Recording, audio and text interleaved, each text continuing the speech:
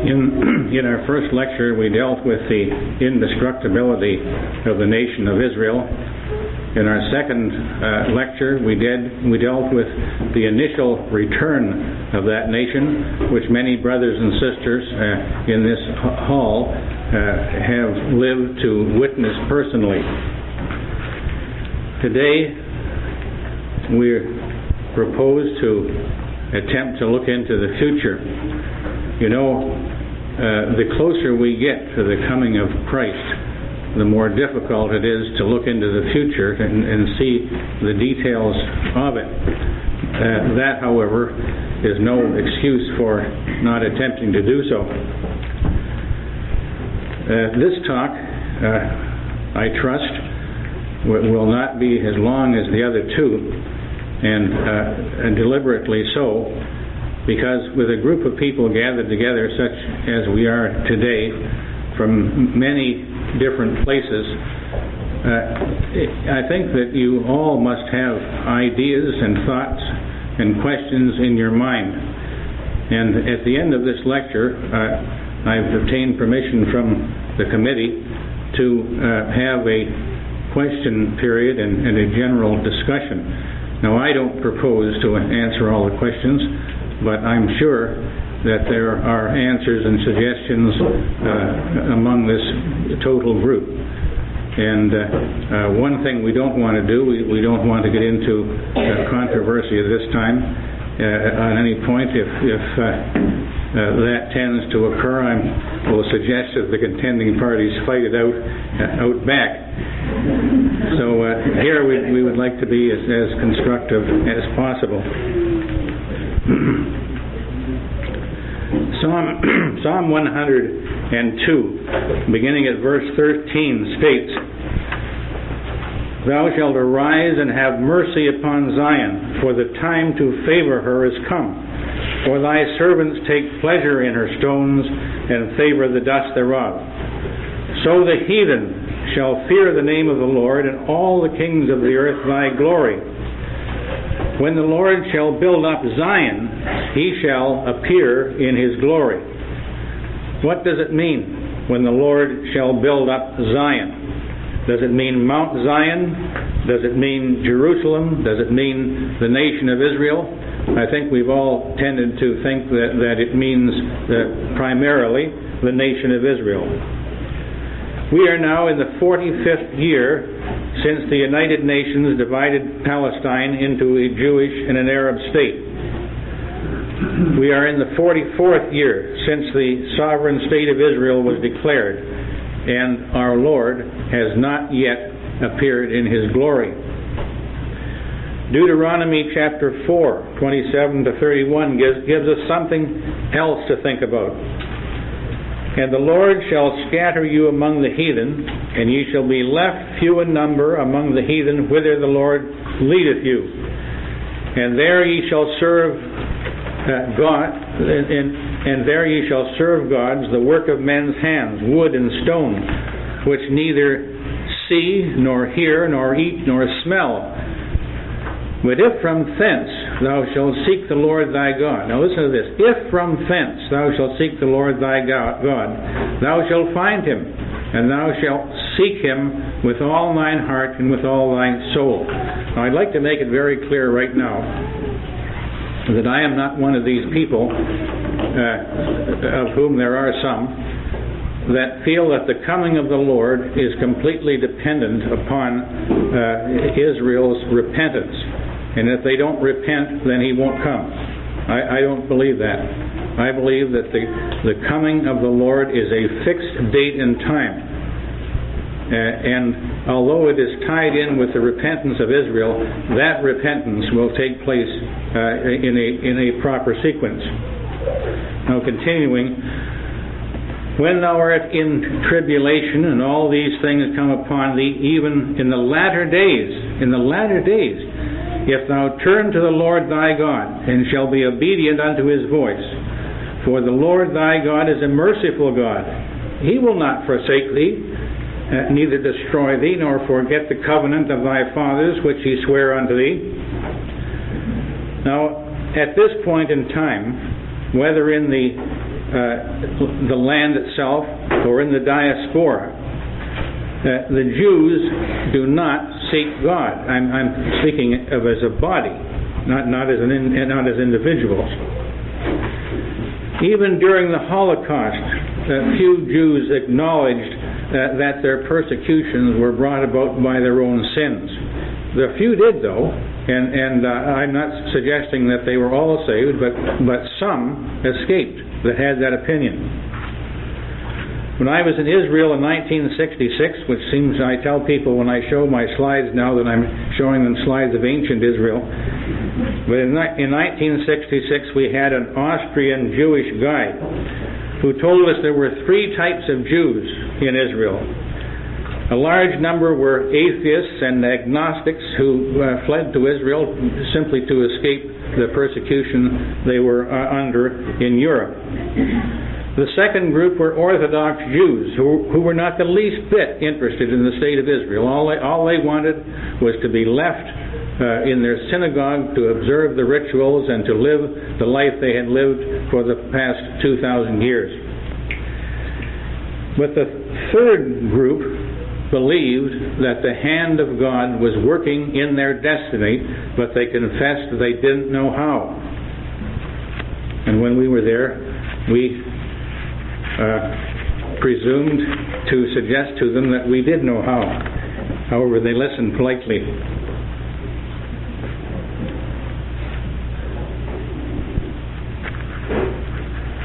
None of these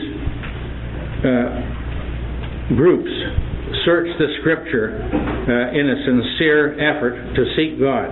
The atheists had no interest at all, of course. The Orthodox thought they knew it all. The rabbis over the centuries had answered all the questions, so it was no longer necessary to search the Scripture. You simply read the works of the rabbis. Those who felt that the hand of God was working with them, they didn't search the Scriptures either. That they expected this to be handed to them on a platter. Now we must remember the words of the Apostle Paul in Romans chapter 11, 25 to 27, where he says, "For I would not, brethren, that ye should be ignorant of this mystery, lest ye should be wise in your own conceits, that blindness in part is happened to Israel until the fullness of the Gentiles be come in. And so all Israel shall be saved, as it is written, there shall come out of Zion a deliverer, and shall turn away ungodliness from Jacob. For this is my covenant unto them, when I shall take away their sins." The question is then, friends and brethren, when is this point in time when the fullness of the Gentiles shall have come in? Or to put it in another way, when will the return of Christ take place? Well, the precise answer to that question is that no one knows for sure. As Christ himself said in Mark 13 and 32, "But of that day and that hour knoweth no man, no, not the angels which are in heaven, neither the Son, but the Father." On the other hand, we read in Hebrews chapter 10, verses 23 to 25, "Let us hold fast the profession of our faith without wavering, for he is faithful that promised. And let us consider one another to provoke unto love and good works, not forsaking the assembling of ourselves together, as the manner of some is, but exhorting one another, and so much the more as ye see the day approaching." As ye see the day approaching. And thus, although we do not know the day or the hour, we are nevertheless able, through the witness of Israel in the building up of Zion, to see that day approaching. We have also, as the Apostle Peter reminded us in 2 Peter 1, verse 19, "We have also a more sure word of prophecy, whereunto ye do well to take heed, as unto a light that shineth in a dark place, until the day dawn and the day star arise in your hearts." You know, I think that it would be a good exercise for the Christadelphians to look in detail over many of the prophecies, particularly in Jeremiah. Now that time has passed, new developments have taken place. In many respects, I think we can see details in these prophecies which we would not have been able to see in past years. And it is a good suggestion to restudy them. Utilizing this more sure word of prophecy, then, we recall, for instance, the great 7 times prophecy recorded in Leviticus 26, where 4 times in verses 18, 21, 24, and 28, the Lord states in effect, I will punish you 7 times for your sins. In this chapter also, we have a conditional promise contained in verses 40 to 42. And speaking of Israel, the Lord states, another one of these conditional promises, if they confess their iniquity and the iniquity of their fathers with their trespass which they have trespassed against me, and that also they have walked contrary unto me, and that I also have walked contrary unto them. Now this is in other words, is full disclosure of the situation, the way it has been, and have brought them into the land of their enemies. If then their uncircumcised hearts be humbled, and they accept the punishment of their iniquity, then will I remember my covenant with Jacob, and also my covenant with Isaac, and also my covenant with Abraham, will I remember, and I will remember the land. This 7 times is a period also, of course, dealt with in Daniel chapter 4, where Daniel interprets the great dream of Nebuchadnezzar with the tree that was cut down and the stump banded with bands of iron and brass for a period of 7 times. In his book, Light for the Last Days, written by the late Grattan Guinness and published in the year 1888, Mr. Guinness states, here therefore we take for granted what has been abundantly proven by many godly and learned critics, and what we ourselves also in the former work demonstrated, and assume the following conclusions. And I'm only going to read one of them, which is well recognized and accepted by the Christadelphians.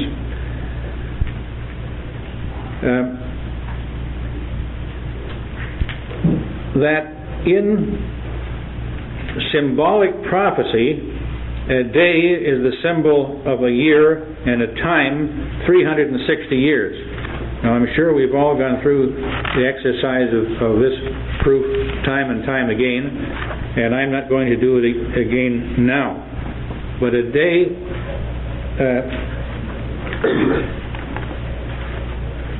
the day is a symbol of a year, and a year 300 and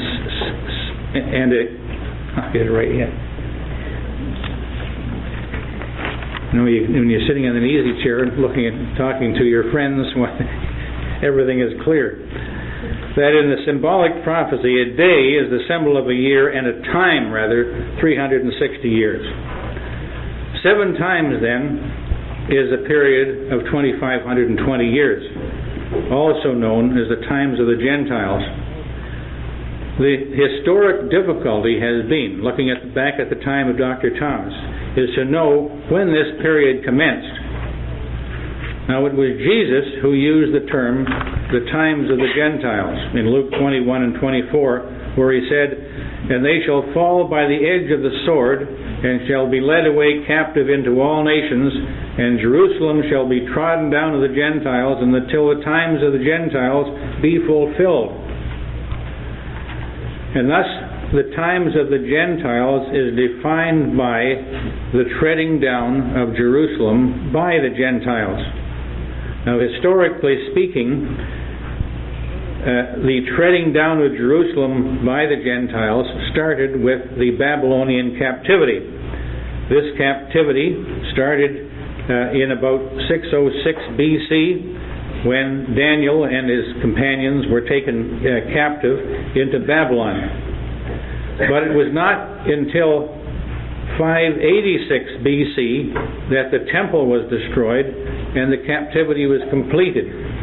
Thus we have a 20-year initiating period, as it were, wherein at some point the 2,520-year period was to commence. Our next clue comes from Nebuchadnezzar's dream of the great image. This was a representation of world empires from the time of Nebuchadnezzar until the coming of Christ. This also is a representation of the times of the Gentiles. It started with the head of gold in Daniel 2 and 38. The prophet states to Nebuchadnezzar, "Thou art this head of gold." Grattan Guinness writes, "It was in the year 606 that Nebuchadnezzar first came against Judah and carried Daniel and the Hebrew children, among others, captive. At this time, he was acting on behalf of his father, and it was not until nearly 2 years later, in 604 BC, that he himself acceded to the throne. This year is consequently, properly speaking, the first of Nebuchadnezzar, and it was probably also the year in which he saw the vision of the great image, in connection with which it was said of him, 'Thou art this head of gold.'" End of quote. Not quite. There's another quote here too. It says, This year has therefore some special claims to be considered as a very principal starting point of the times of the Gentiles." Now this is what Grattan Guinness in 1888 was saying, and it's quite remarkable that he was correct. Now, with the starting point of 604 BC, the addition of 2,520 years brings us to 1917, just as the chart which is available on the back table shows us. In 1917 was the year of the Balfour Declaration, and the year that General Allenby drove the Turkish power out of Palestine. And it initiated the beginning of the end of Gentile times. Grattan Guinness once again wrote, "But there can be no question that those who live to see this year, 1917, will have reached one of the most important, perhaps the most momentous, of the terminal years of crisis. Indeed, this, brothers and sisters, was the most momentous year in the history of the Christadelphians."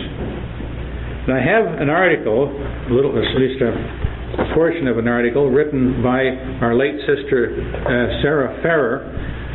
It was published in the January 1969 Advocate, and I think it's worthwhile reading a couple of paragraphs of what she says, because she was there in 1917 when this Balfour Declaration was made.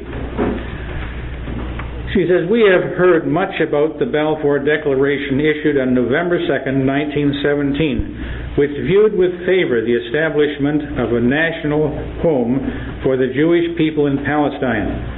But hearing about it later can never impart the thrill of actually seeing the headlines in the paper for the first time. There was no radio nor television in those days.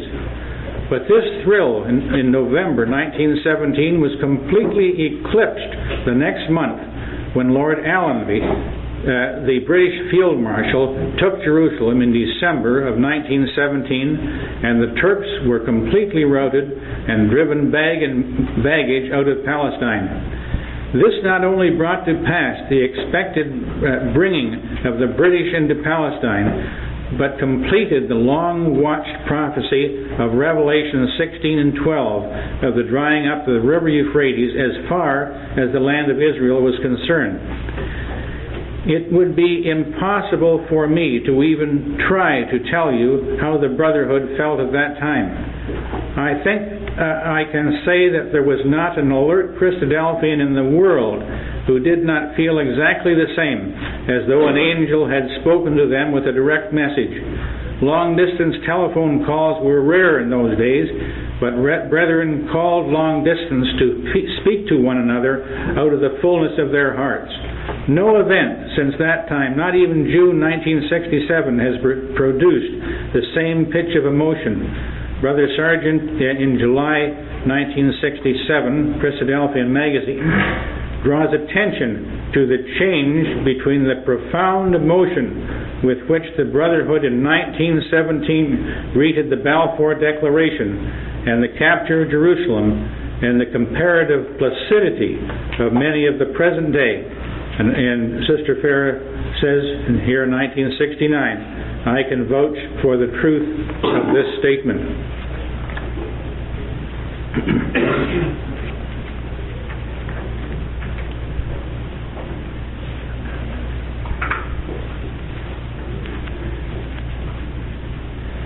In the 12th chapter of Daniel, the prophet sees a vision in which he sees a river. On each bank of the river there is a man standing, and a third man standing upon the waters in the middle of the river. The river apparently represents the times of the Gentiles, and the question is asked in verse 6, how long shall it be to the end of these wonders? The answer given in verse 7 is a time times and a half, or 3.5 times, which is 1/2 of the 7 times period, or 1260 years. Now, if the end of these wonders is the end of Gentile times, it would seem logical that if we measure back from 1917, 1260 years, we should arrive at a significant date, and that date would be the year 657 A.D. Now, 657 A.D. is the first year of Pope Vitalianus. In his book, The Approaching End of the Age, Grattan Guinness indicates that in the year 663, Pope Vitalianus enjoined the exclusive use of the Latin tongue in the offices of divine worship throughout Christendom, thus completing the development of the Latin or Roman Church. So this was a significant date. I've noticed on all of the charts, I have never seen a real suggestion of what the starting point of this 1260-year period was. And it seems to me that Grattan Guinness really doesn't say it's the beginning of anything. He gives a long chart of dates of popes, etc. And I just happened to pick this out, that in the year 657, this is what happened. But of course, Grattan Guinness makes it very plain that this Pope Vitalianus was the one who Latinized the church. Now, having determined 2 significant terminal dates in this 3.5-year period, we can, with some confidence, do what Brother Alan Laird did of Ottawa, Ontario, and as shown on the chart on the back table, is to add the 75-year time extension given in Daniel, 12 verses 1 and 2, to 1917. You see, neither Dr. Thomas nor Grattan Guinness knew whether this 75-year extension should be added or should be included in the 2,520-year period. Daniel 12 and 11 states, and from the time that the daily sacrifice shall be taken away, and the abomination that maketh desolate set up, there shall be 1,290 days. Now, this rendering, according to Dr. Thomas, is misleading, and it should be expressed in this way. He said, at the time of vengeance, the daily shall be taken away in order to set up an abomination that maketh desolate 1,290 days. So Dr. Thomas is suggesting that there is an interval of time between the taking away of the daily sacrifice and the setting up of the abomination that maketh desolate, although he doesn't say what length of time this might be. Now, 1,290 years may be divided into a period of 1,260 years with an addition of 3.5 times, or which rather I should say is 3.5 times, and an extension of 30 years. If we consider that 1,260-year period ended in 1917, which was a very significant year, the addition of 30 years would bring us to 1947, which is the year that the United Nations partitioned the land of Palestine into a Jewish and an Arab state, fulfilling Joel's prophecy, which I won't read entirely again, which contained the phrase, "and parted my land." Now verse 12 of Daniel 12 adds a further extension of time. "Blessed is he that waiteth and cometh to the 1,330 days," breaking down then this period into its basic parts. We have 1,260 years plus 30 years plus 45 years, and converting these dates, we have 1917, 1947, and 1992, which happens to be this year.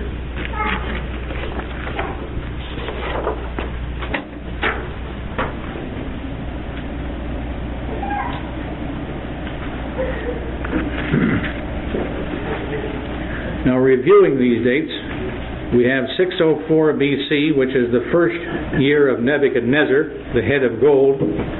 657 AD, which was the midpoint in the 7 times period.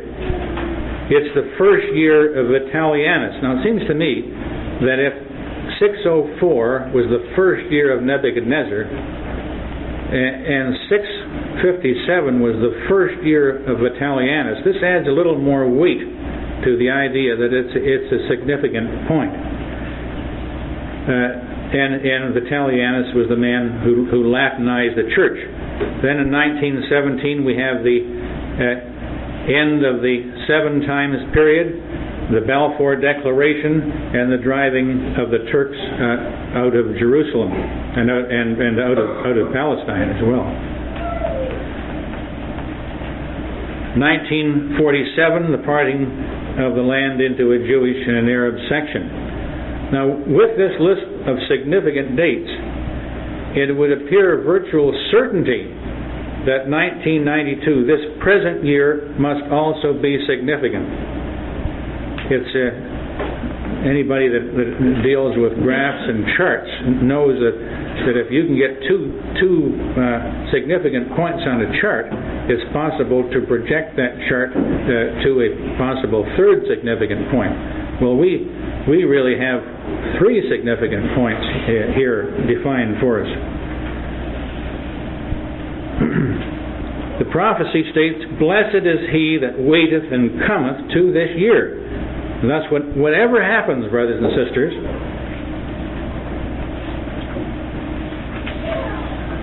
possibly the return of Christ himself, whatever happens, it will be a blessing for the saints.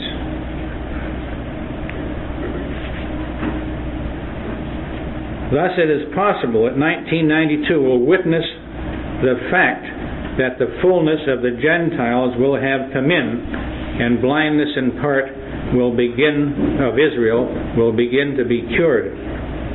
The only difficulty that I have experienced with these dates is in the 1290-year section. Now, it would seem to me, if the abomination that maketh desolate refers to the Mohammedan power, we should be able to find an Arab event in the year 657 corresponding to Pope Vitalianus. Now, in searching around to try to find something, the Muslims completed their conquest of Palestine in the year 640 AD, which was previous to 657. The Mosque of Omar, or the Dome of the Rock, was completed in 691. The year 657, of course, lies in between these dates. On the other hand, from a spiritual standpoint, the Latin Church has been the greatest desolator of all. Our present position in history, unlike that of Dr. Thomas and Grattan Guinness, you don't find anything significant in deducting 30 years and 45 years from 1917. Dr. Thomas died in the year 1871, 46 years before 1917. We are now 75 years beyond 1917. And 1992, as far as I know, is the last mathematical point in biblical prophecy of which we have any knowledge. We're running out of dates when we get past 1992. Not to say that there aren't events beyond, but mathematically we're running out of dates.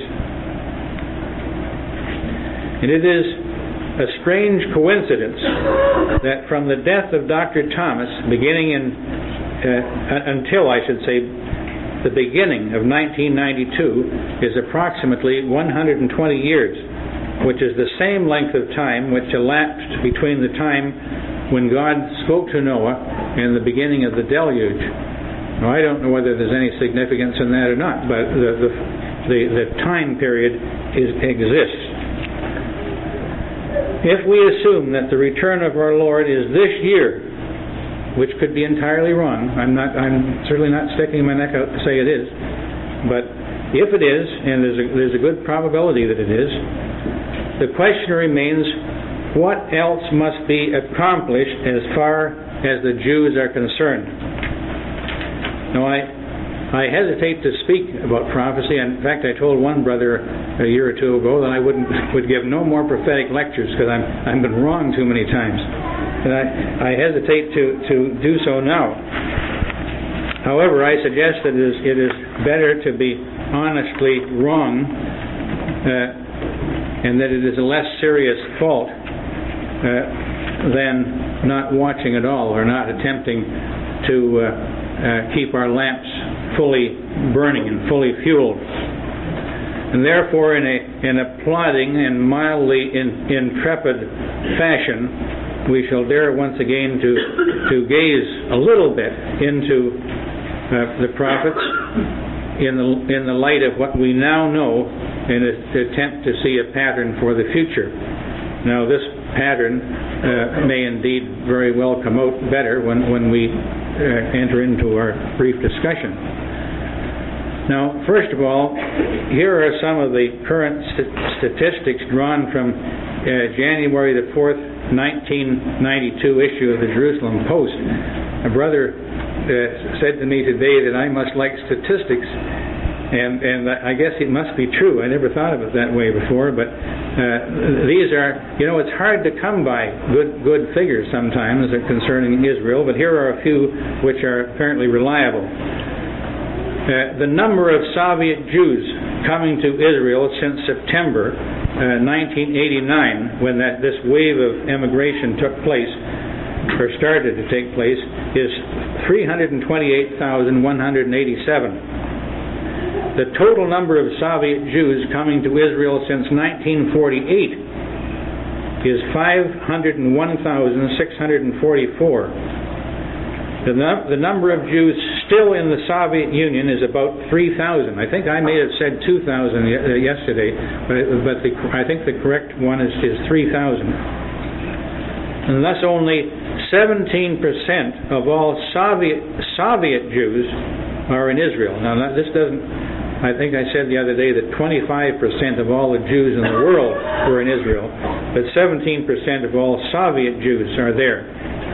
Now, the current rate of immigration of the Soviet Jews to Israel is about 800 per month. And at this rate, it would take approximately 31 years to bring 3 million Jews out of Russia. Now, we know that isn't going to happen that way, because I am sure we are in far more critical times than would allow 31 more years to elapse in bringing Jews out of Russia.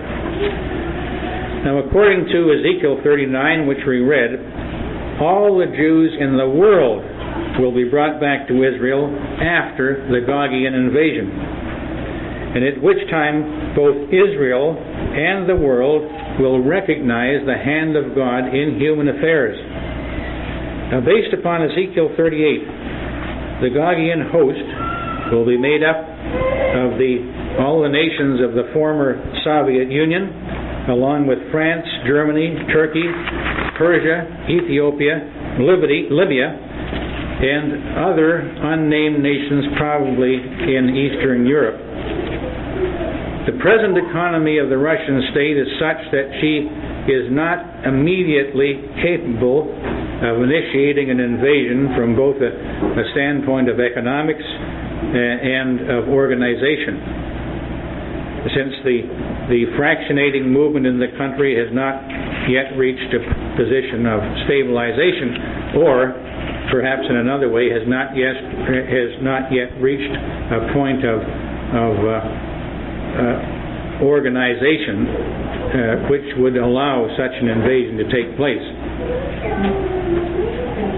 Of the group of nations mentioned as the Gogian host, only Libya and Iran have expressed open hostility towards Israel. It will take some time to organize all the nations involved to prepare for an invasion of the magnitude described in Ezekiel 38. Now, I submit that barring unforeseen circumstances, which of course is not impossible to happen, the way things happen today, it seems to be completely unpredictable. And I could be completely wrong in saying that the Gogian invasion will not occur for a while yet. But the way it looks at the present time, I would say that the Gogian invasion will not occur until after the return of Christ, based upon the assumption of the return of Christ this year, 1992. I think that we should always maintain an attitude of flexibility. We're all watching. It is no disgrace to be wrong. It is a disgrace not to be watching. And therefore, that any suggestion that I make is you might say, as a model, something to be looked at and watched for a while, and if events come along which would indicate a change is necessary, then we'll make that change. I'm not suggesting either, and I hope no one feels that in any way I'm departing from the general scheme of things suggested by Dr. Thomas, because I think that he is the expert in the field. But we all have to be watching. If we all are interested in the details and in the timing of these things, and therefore we can make little projections or possible projections as we go along.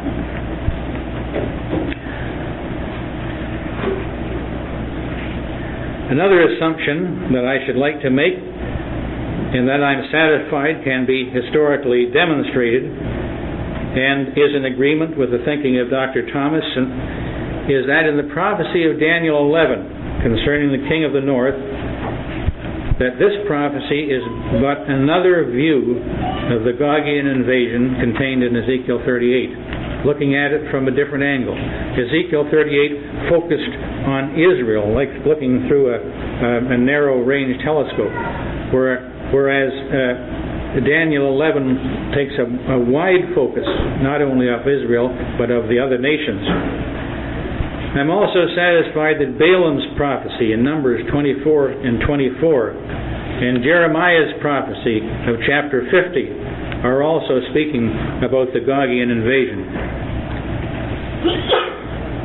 And I'm as I've said already, I'm very much aware of the vulnerability of any man or woman who ventures into the field of prophetic interpretation. Who could have dreamed that the iron-handed Soviet Union would have simply disintegrated without a war, without a struggle, in a matter of months? It's just unbelievable. Who would have conceived of the rise of Saddam Hussein, the powerful leader of Iraq, which has who could have predicted the Gulf War, which has partly set the stage for the Gogian invasion? There are presently, in the armed forces of what used to be the Soviet Union, 4 million men who at the present time are idle. This is a tremendous financial burden upon the Soviet Union, or what's left of it. There are disputes going on now as to how these armed forces should be divided up among the various nations of the old Union. And if and when they are divided up, no one knows what to do with them. If they are disbanded, there's no work for them. And this situation, of course, has to be explosive. There have been suggestions, and there is certainly historical precedent for it, that when a large nation of this kind gets into political instability, it is always an opportunity for a dictator to come to the surface and take over. And this may well be the case. One reason we might say this is that in Ezekiel 38 it speaks of Gog of the land of Magog, the chief prince of Meshech and Tubal. Now, Meshech and Tubal have all fallen apart at the moment. And some people have gone so far as to say that the Christadelphians' idea of the Gogian invasion, it has to be changed. This is altogether different. Well, you may rest assured, and here I will stick my neck out a long ways, that it won't be different. That the Gogian invasion will take place exactly as we have historically believed it would. But the time remains to see how the nation is pulled back together and how it is directed towards the Middle East. 1 year after the Gulf War, although Kuwait has been liberated and Baghdad devastated, and the economy of Iraq is in ruins, Saddam Hussein is still in control. His elite armed forces are still preserved, and the development of nuclear weapons for Iraq is still being undertaken, regardless of the efforts of the United Nations to prevent this. The perpetual hatred of the Arabs for Israel still continues, and another war could break out at any time. Surely the Middle East boiling pot of unrest and the wealth of oil available as to an invading nation will eventually enter the mind of Russia. When this invasion takes place, it'll probably go into the Middle East with the idea of straightening out all this mess that takes place. But of course there's always the economic angle in mind of seizing the oil. And of course when they move in this direction, this evil thought occurs, and Israel then becomes also involved. Numbers 24 and 24 states, "And ships shall come from the coast of Kittim, and shall afflict Asher, and shall afflict Eber, and he also shall perish forever." Asher is the present-day Iraq. Eber, in my opinion, is based upon archaeological evidence, is Syria. Jeremiah 50, verse 1 states, "The word of the Lord spoke against Babylon and against the land of the Chaldeans by Jeremiah the prophet." Verse 3, Out of the north there cometh up a nation against thee, which shall make her land desolate, and none shall dwell therein. They shall remove, they shall depart, both man and beast." Now, this is not speaking about Cyrus because Cyrus was not a desolator. He didn't destroy Babylon when he came into it. Babylon virtually fell apart over a period of a century or so. Verse 4, I think, is a key verse. In those days and in that time, saith the Lord, the children of Israel shall come, they and the children of Judah together, going and weeping they shall go and seek the Lord their God. They shall ask the way to Zion, with their faces thitherward, saying, Come, and let us join ourselves to the Lord in a perpetual covenant that shall not be forgotten. Now, this is the condition of Israel that has to prevail when they shall be entirely gathered back to their own land. And I thought that the hymn that we sang this evening had particular significance in verse 3, where it says, Then shall Israel long dispersed, mourning seek the Lord their God. See, they came with weeping. Mourning seek the Lord their God. Look on him who once they pierced, own and kiss the chastening rod. Then all Israel shall be saved. War and tumult then shall cease, while the greater Son of David rules a conquered world in peace. You see, we've been singing about this for years and years, and now we are on the very verge of it taking place. Now, with respect to Syria, we have the prophecy of Isaiah 17. The burden of Damascus. Behold, Damascus is taken away from being a city, and it shall be a ruinous heap. The cities of Aror are forsaken. They shall be for flocks, which shall lie down, and none shall make them afraid. Damascus is the world's oldest continuing city. It has been attacked many times, has suffered through many wars, but it has never been destroyed. Who will destroy Damascus? Will it be the Gogian host, or will it be Israel? The prophecy is not absolutely specific. In my opinion, it is Israel who destroys Damascus, which occurs as a result of another Arab-Israeli war. Verses 3 and 4 in this prophecy seems to suggest this to me. It says, The fortress also shall cease from Ephraim, and the kingdom from Damascus, and the remnant of Syria, they shall be as the glory of the children of Israel, saith the Lord of hosts. And in that day it shall come to pass that the glory of Jacob shall be made thin, and the fatness of his flesh shall wax lean. Then in verse 7, At that day shall a man look to his Maker, and his eyes shall have respect to the Holy One of Israel. You see, once again, the suggestion of the turning of Israel to God, which must take place.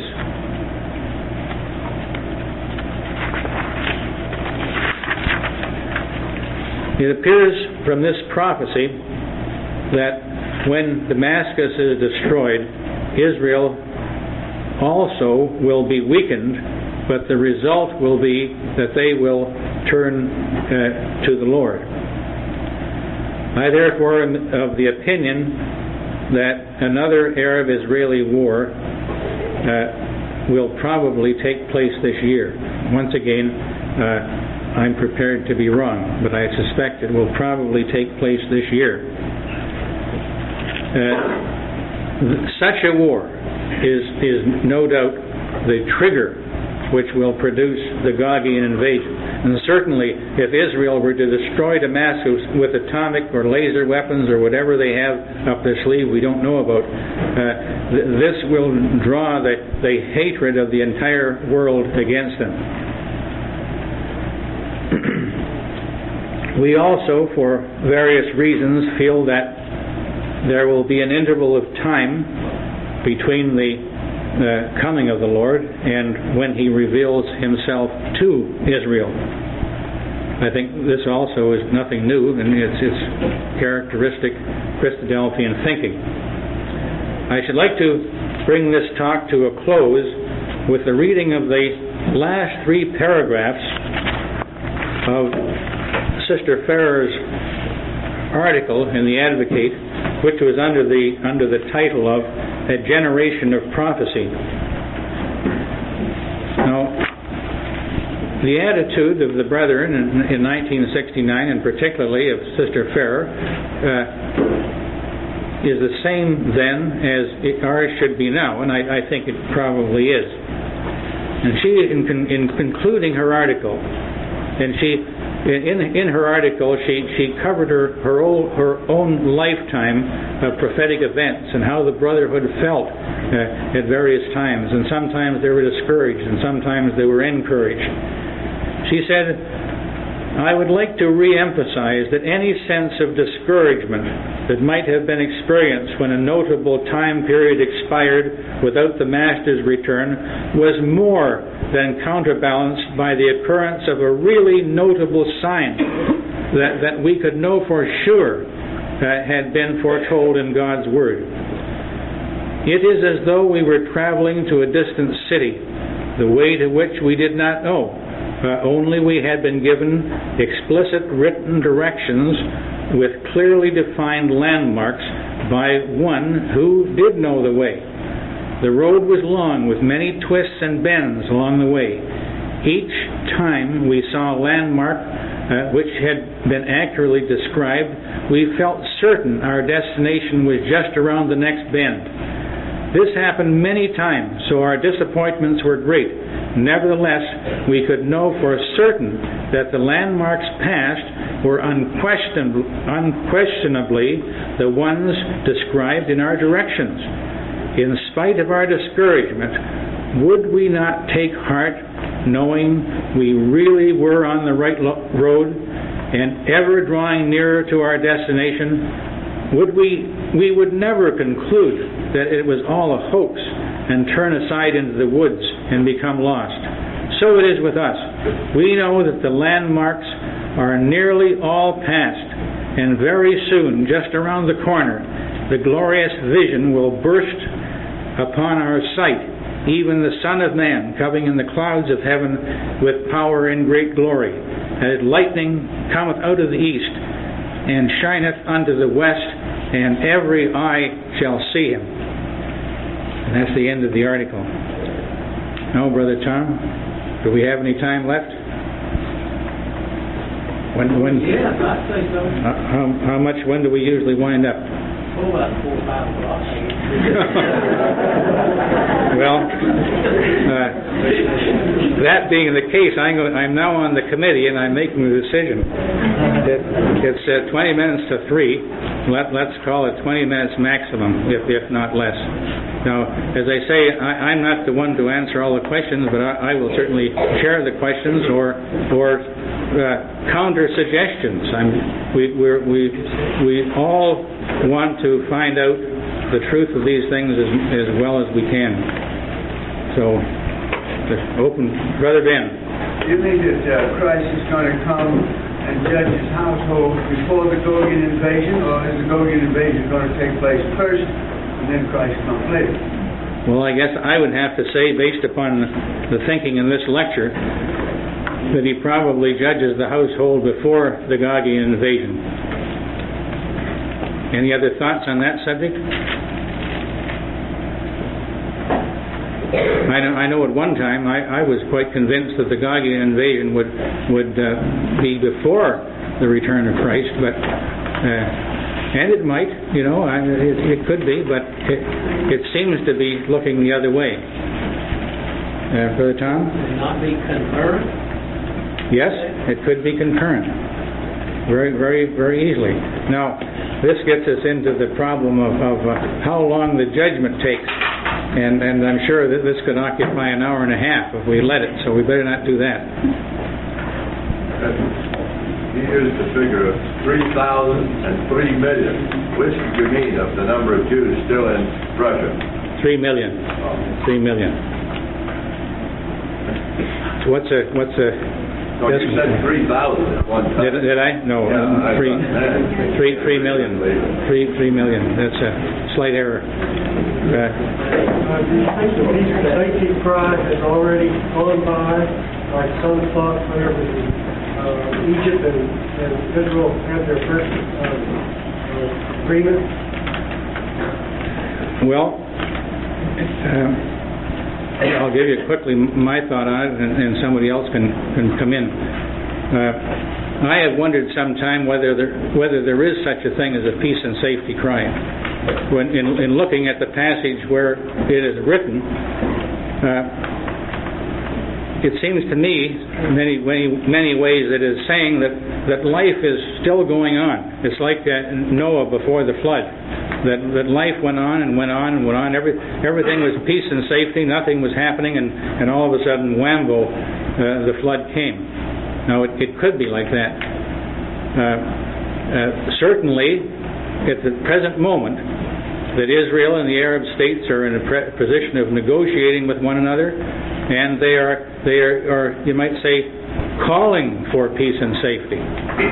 So, the question is it a time when peace and safety exists? Is it a time when they're looking for it? Is it a time when they're talking about it? I don't know. Alan? There seems to be two types of peace and safety. One, when man speaks of peace and safety, watch out, for the Lord will not make it so. And then there's another peace and safety spoken of, which is really emphasized in Hebrews as well, the idea of a rest, or a peace in which there has been atonement and recognition of Christ by the Jews, which brings peace or harmony or a oneness with their God and within the kingdom. But that's safety also can be looked upon as a confidence in God rather than a confidence in man. And it seems throughout the scriptures there are those two different types of safety and peace. But when that peace and safety occurs, there will be no sudden destruction coming upon them, because I think what our brothers are thinking about is that the peace and safety cry followed by the sudden destruction, because the scripture says that the wicked are like a troubled sea when it cannot rest, whose waters cast up mire and dirt. There is no peace, saith my God, to the wicked.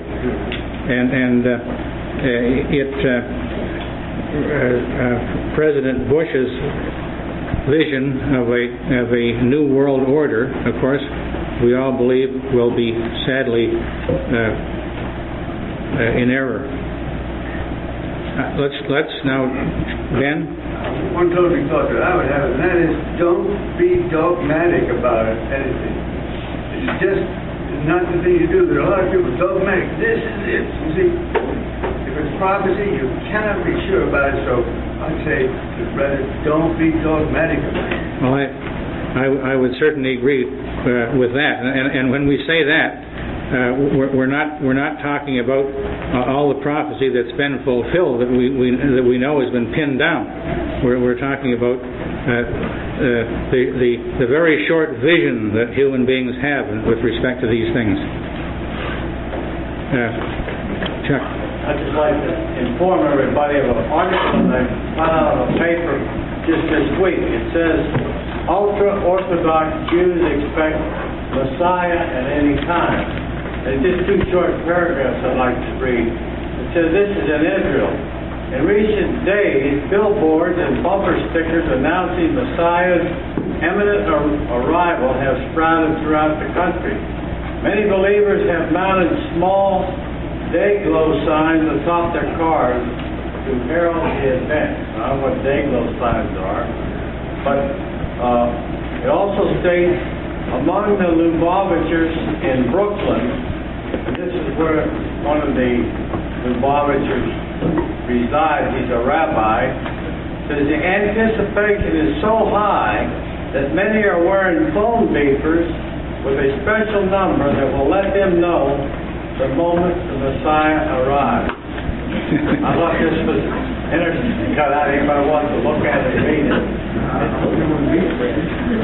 It's quite fascinating. Now, have you had enough? Shall we call it a day, or are there any other questions? Right. A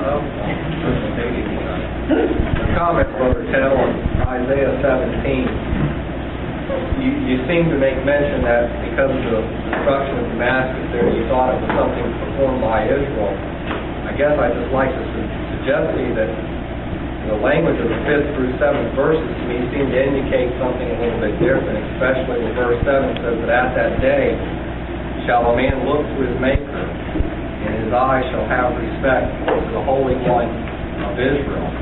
That seems to suggest to me that this time frame is pointing more to where Christ has been in the land, like you say, post-Gogian invasion.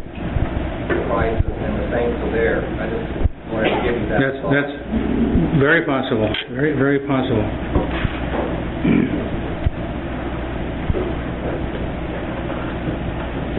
Well, I don't see any more hands, so we'll call it a day. Oh, with one more hand. Being that Russia is now no more Russia. Well, we're talking about Russia being chopped up to pieces anyway, as a whole, as one country. All the southern part of Russia is filled with Arabs.